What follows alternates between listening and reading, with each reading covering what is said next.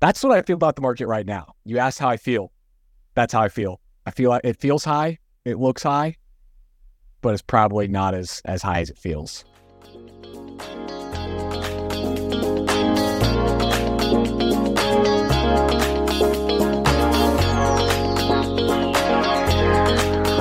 The following audios the expressed opinions of the hosts and guests and do not reflect investment advice or recommendations of any kind. All funny jokes or just jokes, so don't get it twisted. Man, things are hot, heating up, and I'm not talking about outside temperature in Austin, Texas, where it's currently 133 degrees. Absolutely terrible. Absolutely terrible. I am talking about the market. We are seeing some jumps, and we are getting into the thick of some Q3 earnings right now, or I should say Q2 earnings, but everything being reported right now in July. This is getting spicy. We're seeing some good old jumps. I know you and I talked about this already, Braden, but I've got some I told you so's, and I'm ready. It's not necessarily. You want to start with the I told you so's? No. I'm just breaking it down. Those are coming in, and I'm gonna hit you with, slap your mama hot sauce type of I told you so's, and I'm ready for it. But yeah, markets are booming. Things are really looking up. I did make some predictions, and we'll go back what I was initially saying at the beginning of this year, being more optimistic, and you were pessimistic. And this is where I'll give you a little more I told you so. But dude, tell me what you're thinking today, because you were so excited to hop on this pop. Oh man, I have you know me in the value investor mind. I've learned something about value investors. I'm going to go back real fast to a tweet that got some attention from a few weeks ago. I tweeted out that I have been writing for a while by hand for its letters. Okay. I wrote, the tweet was basically about how, he sounds really brilliant in the most recent letters, but as you go back in time, he sounds less and less brilliant. It's like, oh, there's hope, right? Actually, you do learn things through life. You can't just be Warren Buffett tomorrow. Right. But man, going back to 1957, 1958, 1959, it's just so interesting to see the history of the markets as they move. So I have two things that I want to talk about on the 50s, markets of the 50s. First is actually not from the letters, but it's from Warren Buffett's 2020 annual meeting, which I've been listening to on walks. So 1929 happens. The Dow Jones Industrial Average, that is the index that everybody looks at in 1929. It's like the thing. It's like the S&P 500 today. Yep. It's at 380. Over the period of the next several years, it drops to 41. Okay. 90% of it gone. More than 90%, I think. It does not reach 380 again until 1955. 1954, really. 1955. Yeah. So I mean, you're talking a almost generation of people, or a generation where it did not reach its highs again. Okay. These people were trained. Like 1929 was like the scary year, right? Their parents were scared of it. If they were born then, they were scared of it. Like it was a big deal whenever it reached 380 again. Such a big deal that Congress issued a committee to say like, hey, are we about to jump off a cliff again? And put together this special committee, started interviewing people in the markets. And one person who was interviewed was the Mr. Benjamin Graham of Warren Buffett, who Warren Buffett was working for at the time. And Benjamin Graham had a very famous quote that he said in 1955 at the special committee meeting in front of the Senate. He said, "The market looks high. The market feels high, but the market is not as high as it feels." And I think that is the mantra for value investors. All value investors at all times always feel like the market's too high. The market's too high. There's not enough value there. And that's the way it feels. And that's the way it looks. But I think almost always it is not as high as it feels, even though it is high. So that's what I feel about the market right now. You asked how I feel. That's how I feel. I feel like it feels high. It looks high, but it's probably not as high as it feels. We'll recapture it soon if I had to bet. I think we could. So, and I think it would be a complete overheating because, I don't know, people are just more excited to get back in. Plus, you said this at the beginning of this year, and this is why I thought the market would actually end up 10% up.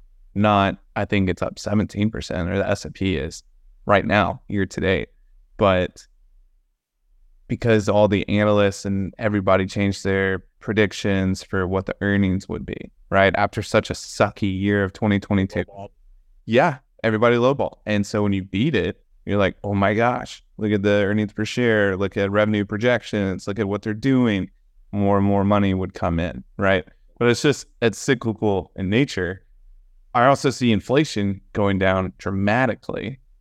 And so now I have to hit you with the question, are we going into a recession? I don't know. That's a tough one. Possible. So here's other things to consider. So this is the silly example.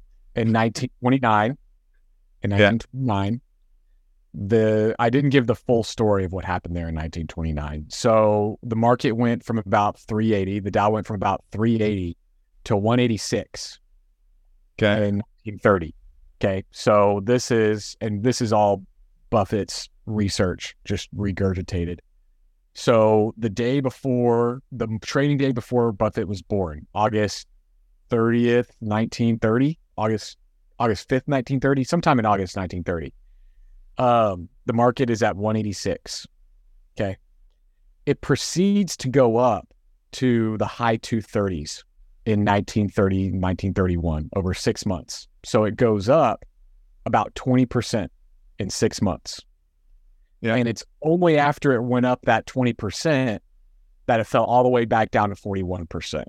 And at that time, nobody thought, when it was going back up, nobody thought they were in a depression, right? They really didn't even consider it being a recession. The recession was kind of over. Oh, yeah, bad things happen. That's kind of over.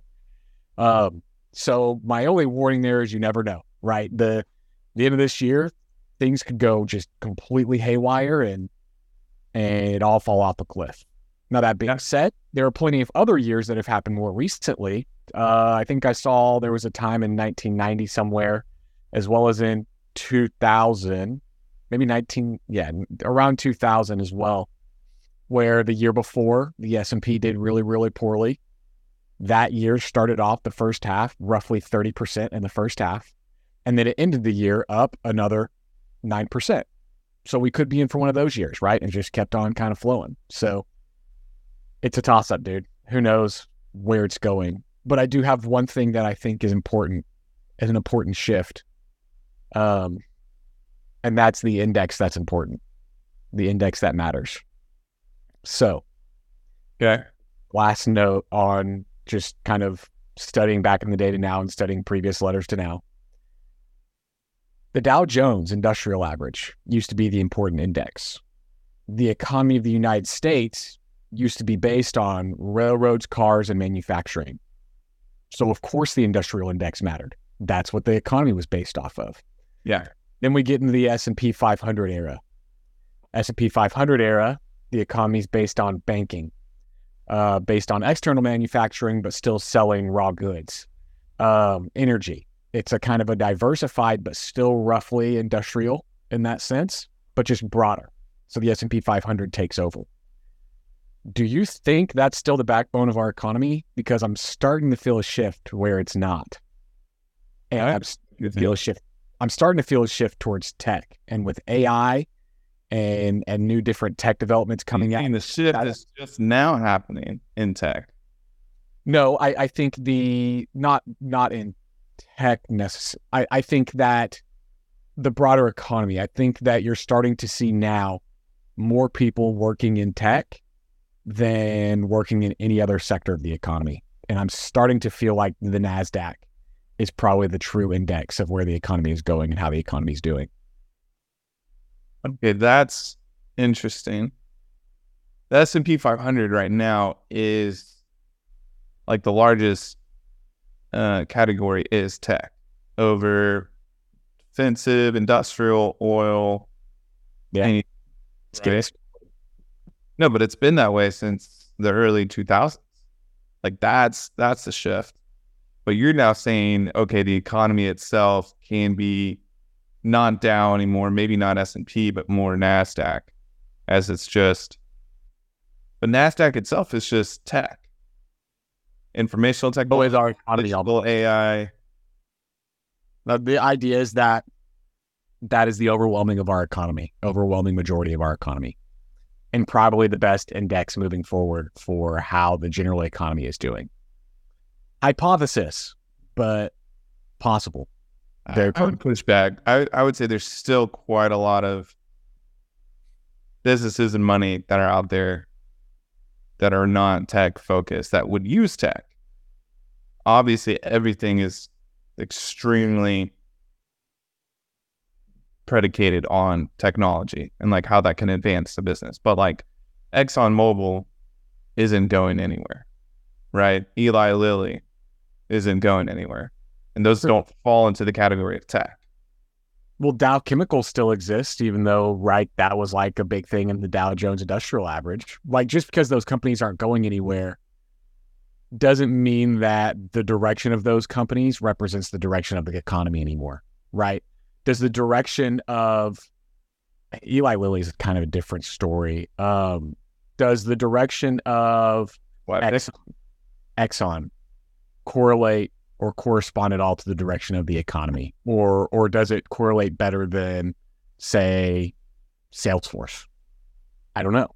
But I think that's a good point. I couldn't say, okay, oil and gas may be a direct representation of this or that. And I know global economy, it holds a lot more weight. American, right? I see your point for just our country, but global economy, it's hard to say like, oh yeah, look at all these countries in Africa and Asia. Taking Salesforce. Yeah. Like Salesforce is the direct representation of their economy. For sure. And there is a difference between the global picture, but I'm just talking about like if you were to do a US based portfolio and index it against something, I almost think it's time to start indexing against the NASDAQ. And here's where I just want this in recording, because here's where we're going to come back to this.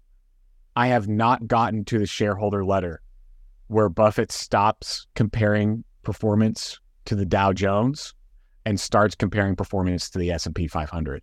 And when I get to that letter, I will say, okay, this was the time that the shift happened. What was going on? Why did it matter? And maybe he'll explain it. I don't know. Haven't gotten there. He changes the benchmark though in his letters. Yeah. The most recent ones he's comparing to the S&P 500. Oh yeah. I know. Once he's comparing. The only thing I knew he would, but it makes sense. He compares to the Dow in the early age because that's what mattered. Yeah. How are the writings that you're doing? You still doing it every morning? Yep. Okay. If you posted it, you should just repost them on Medium or something. Wait, repost my hand copying his stuff? Yeah. Why would I repost like pictures of it or what? What do you mean? Or are you handwriting it out like pen and paper? I'm handwriting it. Yeah, on pen and paper. Yeah, I'm not typing it. Typing it doesn't help. Handwriting is where you really get a different type of learning. Okay. So no, I would post pictures of it. I think it'd be cool every now and then, just like a Medium article. I thought about posting like a GIF of it, right? I don't even know if you can see this, but no, I could see it slightly. Yeah. So I would post that on Medium or something. Yeah. People will get interested. And then no, you have enough of it now to where it's like, oh, I'm not just starting, but that's pretty cool. Yeah, I think. Yeah, you learned a lot, man. It's a true history lesson. So those are two of my big takes. I don't know, man. And if like let's look at it this way. I think what would be interesting is to see the NASDAQ's obviously smoking it right now. Yep. Does the economy follow suit? That will be in it. I couldn't tell you. I think it's just hard to pick, right? There's just so many things that could go off or wrong with different businesses to say like, okay, that'll be the direction of the economy. Because technically you can make the argument the economy and the stock market are not correlated, right? So then you can't say any company or stock is a direct representation of the economy. Sometimes you'll notice, okay, the economy is slipping or interest rates are crazy, and then the stock market pulls back. But my argument is they're somewhat related, but they're not correlated perfectly, is what I would argue. Mm-hmm. But someone just picking something out of hat, who knows, right? But today, if you're just looking at different companies, trying to do valuations, understanding growth or where companies are moving, I just want to give myself a big fat high five. Today is July 18th. Microsoft this morning was actually down about, 0.6%. And currently it is up 5.23%. Is it really? I have been waiting for Microsoft to drop for so long. Like, decent amount, more than 0.01, 0.03%, right?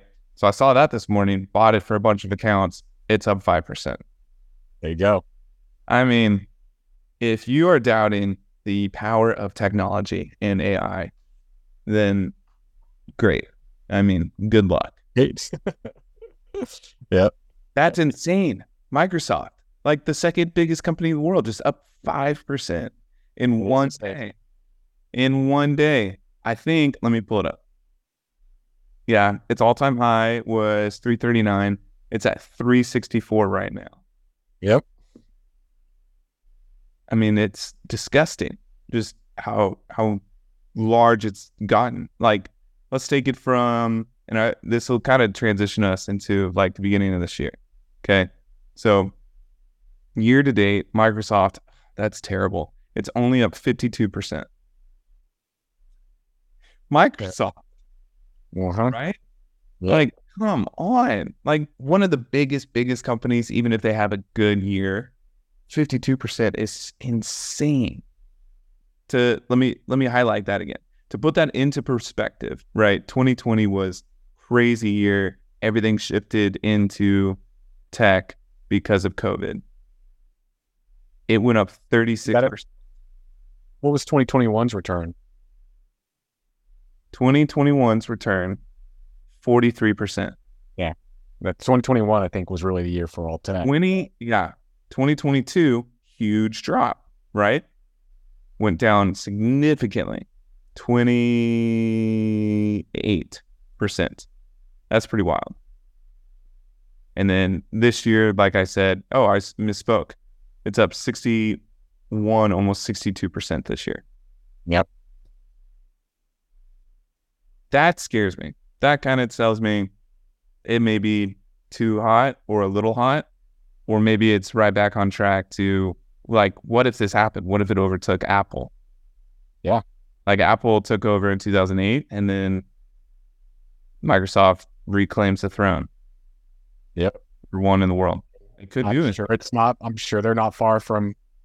What is the value? I guess it's a $5 trillion company. Is Saudi Aramco, right? How big is Saudi Aramco? They're the biggest in the world.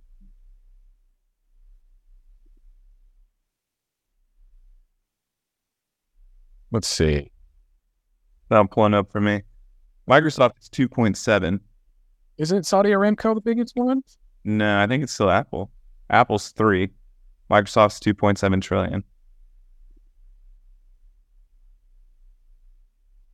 But anyway, Microsoft, huge jump. Okay. And to paint the picture, I know we talked about this earlier too, but did you see Charles Schwab this morning? I have not looked at Charles Schwab. No, they finally recovered from everybody unreasonably selling it off. No, still not officially recovered, but they got hit so hard with the bank run of 2023, right? It fell from 76 all the way down to like the initial one was like $51. And then it kept falling all the way through May into like the $47 range. Okay. Today it is up 13%. And it climbed from that May low, like 47 to today. It's up 39% in that short amount of time. Okay. Makes sense. Also, on down. Feel good about that one. That feels great. I mean, the underlying fundamentals and the numbers, like the cash they have on hand, it's insane, Yeah. So I have one that you may not have been looking at, that has interested me. Man, I was so mad that I couldn't. I was buying at like $6, $7, because I was just like, this is stupid that it's this low like this. So you know about my failed experiment into buying hard asset Bitcoin miners. sure. The failed experiment was I thought that they were correlated with the price of Bitcoin because they were for a very long time. Yeah. Bitcoin gets kind of low at 17, 18 whenever I decided to buy these things because the price of the miners were significantly lower than they should have been based on that correlation. Right. And even though Bitcoin continued to make steady kind of small recoveries and even just kind of stay steady in price, the miners continued to fall. Made no sense. The disconnect made absolutely zero sense. Riot Mining made it all the way down to $3 a share. Just continued to get trampled, even while Bitcoin was rising. And even throughout the first part of this year. And Riot Mining is now up, 400%, I believe, on the year? Is it finally recorrected to where it probably should be based on the recovery of Bitcoin. And they're not only one. All of the Bitcoin miners in the last, I think, literally 2 or 3 weeks, up around 300% or more. All of them. So finally, those Bitcoin miners, right? So much operational leverage, so much going into them. And they just continued to build, even while Bitcoin was down. They've seen their recovery. Wow. Good for Riot, Isn't that crazy? It makes sense. I mean, it's a complete overcorrection, and it's just such a small cap stock that you could have a turnaround. Buying Riot when it's like $3 a share is absolutely one of the most terrifying things you could do. So, and this other stock that I said, hey, this is stupid how low it is. $3 a share. Beginning of this year. Talked about it on the pod numerous times. We even threw the title, one of our titles included this stock. This stock is up 780%. Ooh, that's bad. 780%. You ready for the big vial of I told you so spicy sauce that is coming your way? Hit it. It's Carvana. Carvana has some of the worst fundamental metrics I've seen at the end of this year. But it did not have a price that reflected like truly what the company was worth at all at the end of last year. Do you think the price today reflects what it's worth? I still almost think it's worth zero. I have investments in it because we've talked about I bought it at 17 and I'm like, okay, 40, I'll ride that.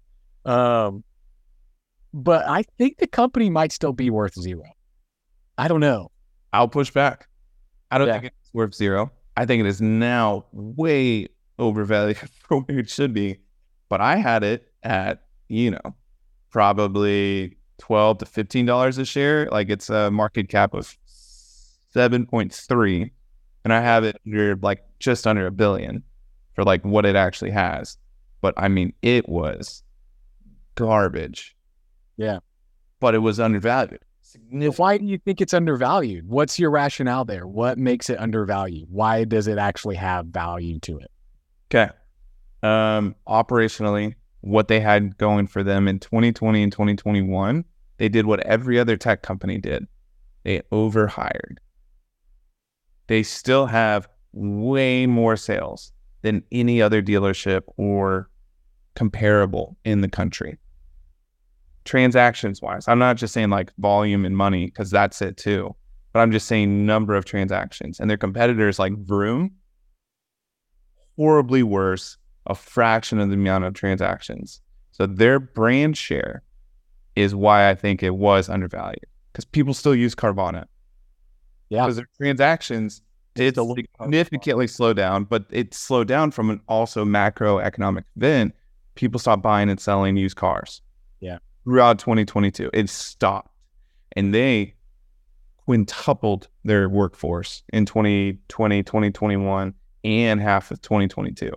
And the stock dropped like a rock because they just were spending way too much. And then bankrupt. They were on the path of bankruptcy. I don't know if they're still on the path of bankruptcy. I haven't looked at their financials.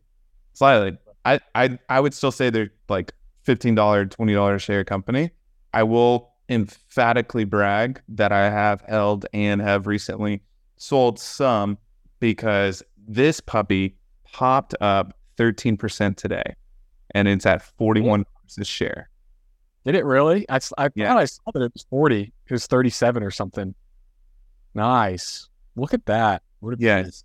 For everyone listening, this could still be the quote unquote GameStop. It could shoot up to 100. It could shoot up to 300, because I would like to remind the entire world that at one point it was $361 a share, and then it fell to. It's the short squeeze though that's really driving it. Like, let's be honest, it's the insane amount of short interest because everybody thinks that it's going bankrupt, which they could be right. If they are right, it's technically worth zero, but the market does not like short interest. They don't. No, they'll short squeeze the heck out of it. And I'll let everyone know on this call, I believe, and this is not investment advice whatsoever, it is overvalued right now. But if you got in December 31st and you've held it till today and you're up 780%, you're probably pretty happy.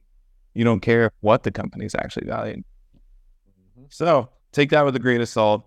Go high five everyone. Realize that if you just put 1% into Carvana at the beginning of this year, you make it look like a chump. You're happy. That's true. That's true. Yeah, just 1%.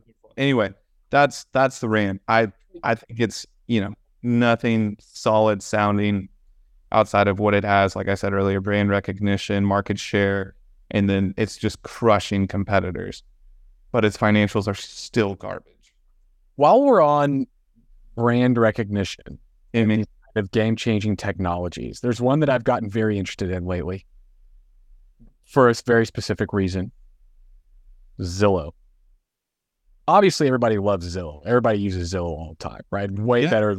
What is the competitors? Redfin and Open Door maybe and stuff like that. Zillow owns the brand. What do you about to say? No. Keep going. I'll let you finish the thought. Here's what got me very intrigued about Zillow. I already was kind of intrigued by them. I mean, they've gotten beat up, but my wife Megan got on Zillow the other day, and there was a brand new feature, and she said, "Hey, did you know that Zillow is offering mortgages directly from their platform?" Are they? I was like, "Oh no!" Okay, it jumped on it. That was like the one thing that I thought, why weren't they doing this? What are they doing? So I was like, "Oh, that makes them a different business, especially if they're holding those themselves." Now they're like a mortgage REIT or a mortgage company, which is on top of a tech platform to feed them business. It's like as if Upstart became a bank. And it's like, whoa, then the competition just like really gets smoked. Like, who's ever going to go to a mortgage broker and buy a mortgage from a different company if Zillow's just right there, Yeah. Dominance on dominance, if that works out and is what I think it is. So I tried to look for company releases and information. I couldn't find anything on it, but Megan showed me the thing and I was like, wow. Okay. I mean, if they do stuff like that, Lending Tree, like all of these online brokers, I don't think necessarily the ones that are physical and they have relationships and customers they're going to get hurt, but it's hard to say like, oh, let me get my mortgage and everything set up through Zillow, unless Zillow really starts to capture the entire process. And they might. I don't know how far in the process they go. Okay, so there was this thought, and this kind of gave me what Zillow is now doing. I need to go look into that. Exactly. I had no idea they launched that product or that, mortgage piece. But MFM, they brought this up, I think, early this year of that's going to be a huge trend.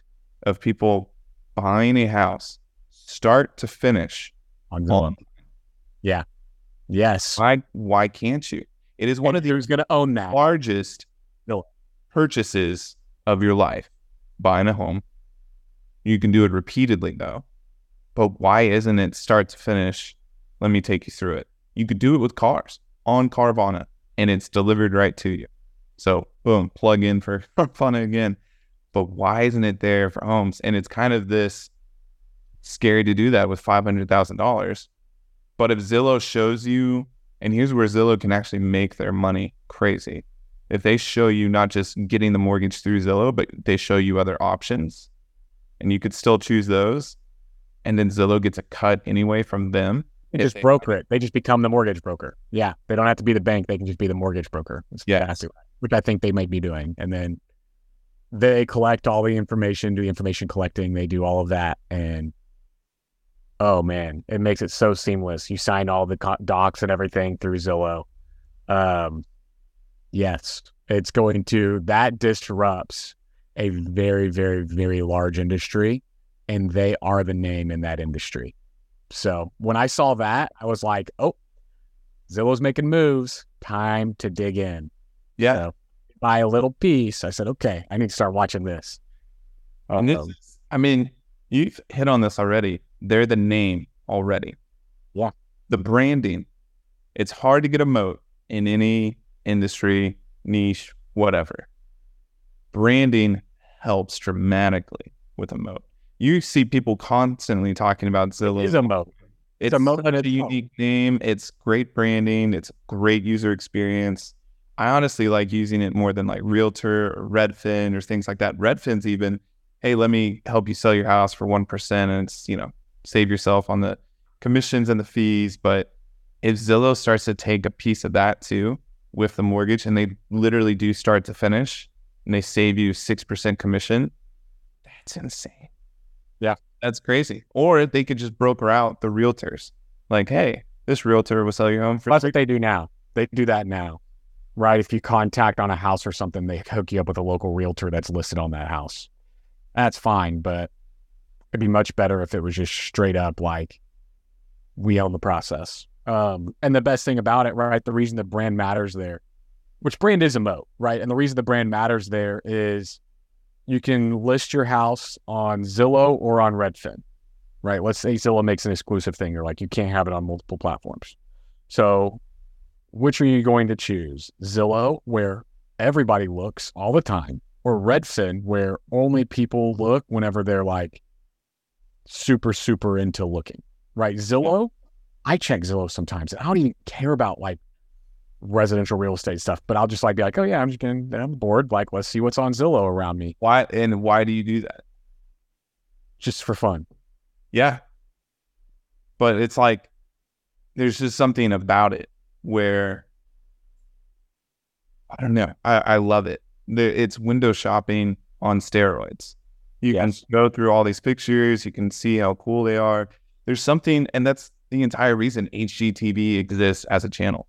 It's why there's so many TikTok accounts and Instagram reel accounts and all this stuff about house flipping and nice looking houses, and Netflix shows about, what's it called? Selling Sunset, like these huge homes. Like, people love looking at massive mansions.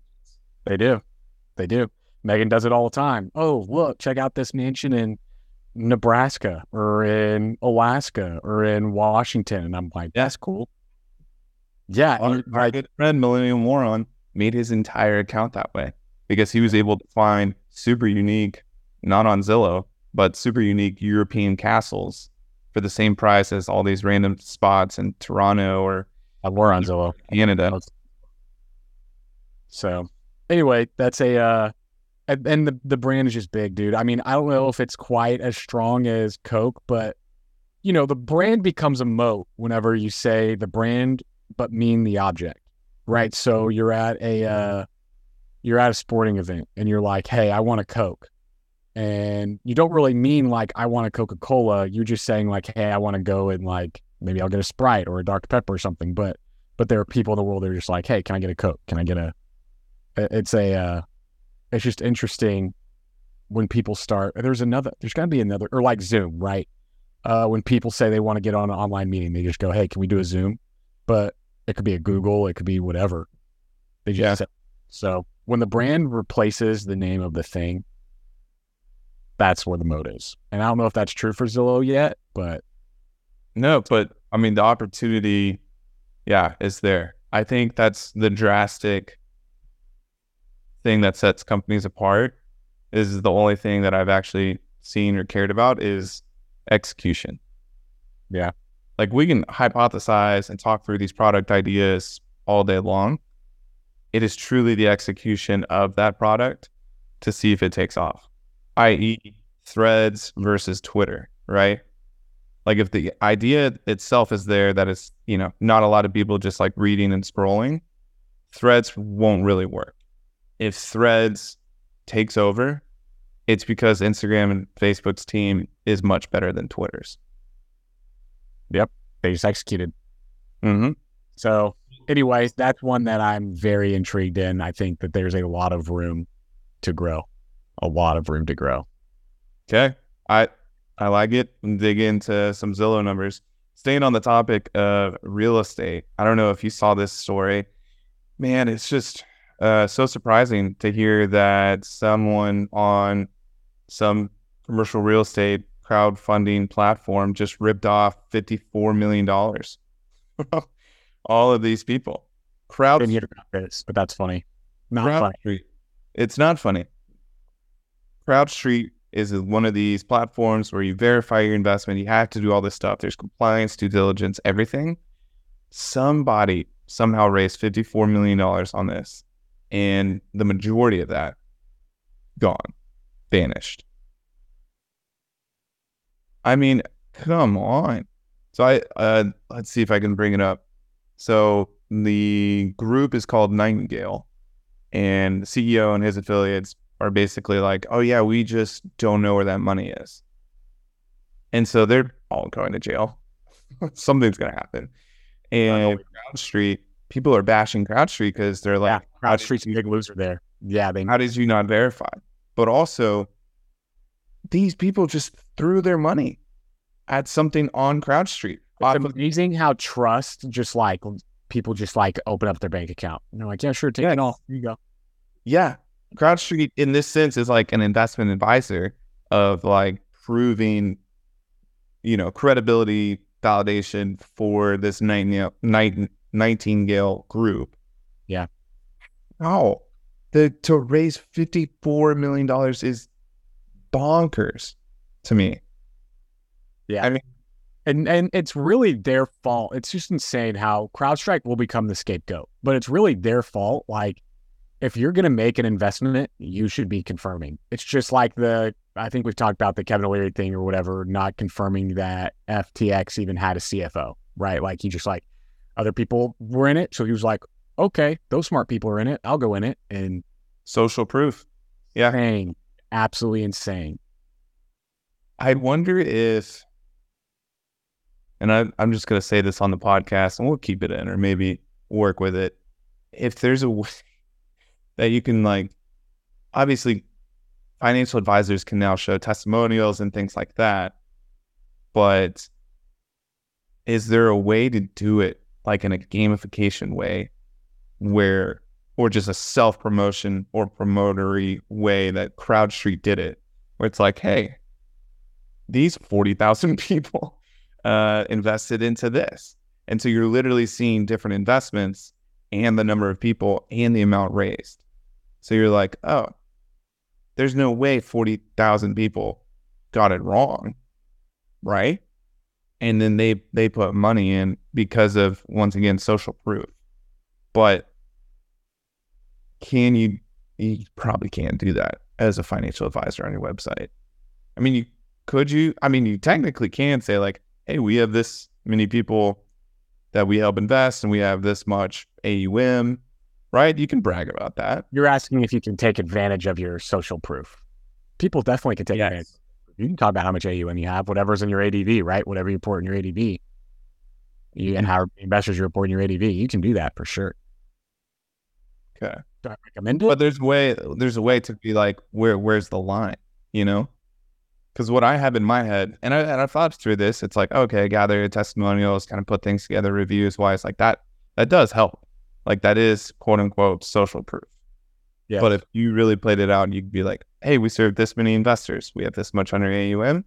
And then here's 1 to 2 sentences from all these different clients. Yeah. Right.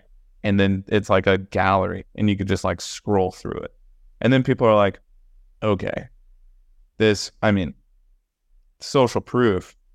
This guy Connor, he's got to be brilliant. He's got to be brilliant, right? But in my head, I'm like, it's self-promoting, sort of like CrowdStreet. So I wonder what that line is on the. Not a problem at all. As long as there's no current information, you can do that all you want. Oh, 100%. Yeah. No, I'm just trying to think of just the best ways that it can be serviced. Okay, it's great. It's really good. That's sad. Can we talk about real estate for a minute? Because I know I've this call and I've gone backwards on this call, and it's because I've just realized that the world works, and sometimes it's funny because you get very theoretical and you know you're right, but you're wrong. And this is one of those instances. Commercial real estate crash. It's so stupid. So people calling for a crash in commercial real estate and a lot of chaos on the commercial real estate front. I think that they are missing a lesson from the housing crisis, 2008, 2009. 2008, 2009, all the chaos happens, all the mortgages are going underwater. That at that time, it would have been reasonable to be like, things are going to get chaotic, things are bad. But then, and I don't know if you've heard of this before, are you familiar with extend and pretend? Is that a basketball move? I have no idea. Oh, no. This is what the administration in that time, the Obama administration, encouraged for banks. They called it extend and pretend policy. And basically what they did was they told the banks, they just said, hey, foreclosing is just going to cause a big domino effect chaos problem. Why don't you just extend the notes and pretend like nothing's wrong? And they did that. And that's a lot of how people got out from underwater, by just rebuilding confidence and rebuilding stuff. I saw a tweet the other day from a guy who's in commercial real estate. And he said, I have a buddy whose balloon payment was due, and the bank just extended him 6 months with no extra interest or anything. And you know what that reminded me of? Extend and pretend. And so I think that regardless of how rational it is for there to be a crash in that space and how needed it is for there to be a crash in that space, this new extend and pretend policy that was created during the great financial crisis is a new tool that it doesn't matter what the numbers say. There are people involved. And as long as there are people involved, there are things that can happen that aren't related to the actual underlying fundamentals. And so I am taking back my call on commercial real estate crisis, at least one as big as I thought it would be. And I think that extend and pretend policies will have a huge impact over the next 6 months to a year. I think with technology where it's at and the ability to see actual metrics for a lot of these deals, even compared to 2008, right? You can easily start to create a line. Yeah. Everyone above this line, extend and pretend. And then everything below. Sorry. There's gonna be a pretty defined line. Yeah. And these guys are just toast. And it'll just limit us so that there's not a bunch of panic and it all looks kind of normal for a normal kind of recession. And we move forward. Not even normal kind of recession. I think it's just going to be, I got this type of loan and this is what he did, and everyone else with similar loan, but better, they'll be like, that idiot. Yep. What was he thinking? Yep. And they just happen to get a better deal, terms, rate, you name it, and that's the reason why they're alive. And that other person. It's so it's going to be interesting. But I am taking back my negative, pessimistic viewpoint only because I still think it's rational for it to happen. I still think it's rational for commercial real estate to have a huge collapse. But as all these balloon payments come up, I think that there's going to be a lot of, that's okay. We'll just extend it out a little bit and pretend it's wrong. Yeah. Yeah. I think you're spot on. So for those listening, obviously we now in this podcast love this so much, break down these different investments. Of course, you're going to see things on CrowdStreet. You're going to see things on different marketplaces, whatever. It's emailed to you. Please take it all with a grain of salt. It could crash and burn. All investments have some. Be careful. Yes. Be careful. And then transitioning to one of the finer and most fun topics is the new little tool that I found and now I use religiously to help run my business and then do everything. And of course, it's a software company and they're not taking any more funding. So this is, dude, I'm shocked with this. So you know Calendly, how you can like click, set a time. Do you know that there's this competitor called Neeto? Neeto. Neeto.io or something? Maybe. I think it might even be .com. Like, they're balling. Yeah, it is .com. But you can create unlimited forms. You can create unlimited calendar settings. You can do website help interaction. And you might be like, what is that? And I'm going to tell you, it is this little bubble that sits on your website and people come, they click, they can ask a question. Yeah. I am blown away. I set it up on my website. It took me less than 5 minutes. I integrated it into my Slack. And so now every time someone may ask me a question, I'll get a Slack message and then I can just reply from Slack. Nice. How do you manage the website? Is your website hosted on Squarespace or what? No, that. Yeah. So it was easy to integrate with Squarespace? Well, you just drop the embed code onto, whatever page or pages on your website. Yeah. So you create a little embed block and then you don't see it, but that's easy to integrate. Yeah. And then, so if I'm walking around and it'll notify me on my phone via Slack, like, hey, someone asked this question, I can answer it. Now you might be like, oh, that's great. But what if there's just so many people asking you questions? And I'm going to tell you, my virtual assistant will answer all of them. And they will be tasked with just always monitoring and being on Slack. Nice. For questions. Very nice. Yeah. Do you know how expensive it is for someone, not in the US to just be on Slack and add them as a Slack user? Gotta be nothing. Yeah, it's free. It's crazy. Yeah. So that checks out. There are ways to the game. So this little Neeto software, just found it. I think it's incredible. Excited to see what I can actually do. If I can integrate multiple calendars into this and then have it all set up so it like books the appointments and then I'm always on, I'm going to lose my mind. I'm going to be so happy.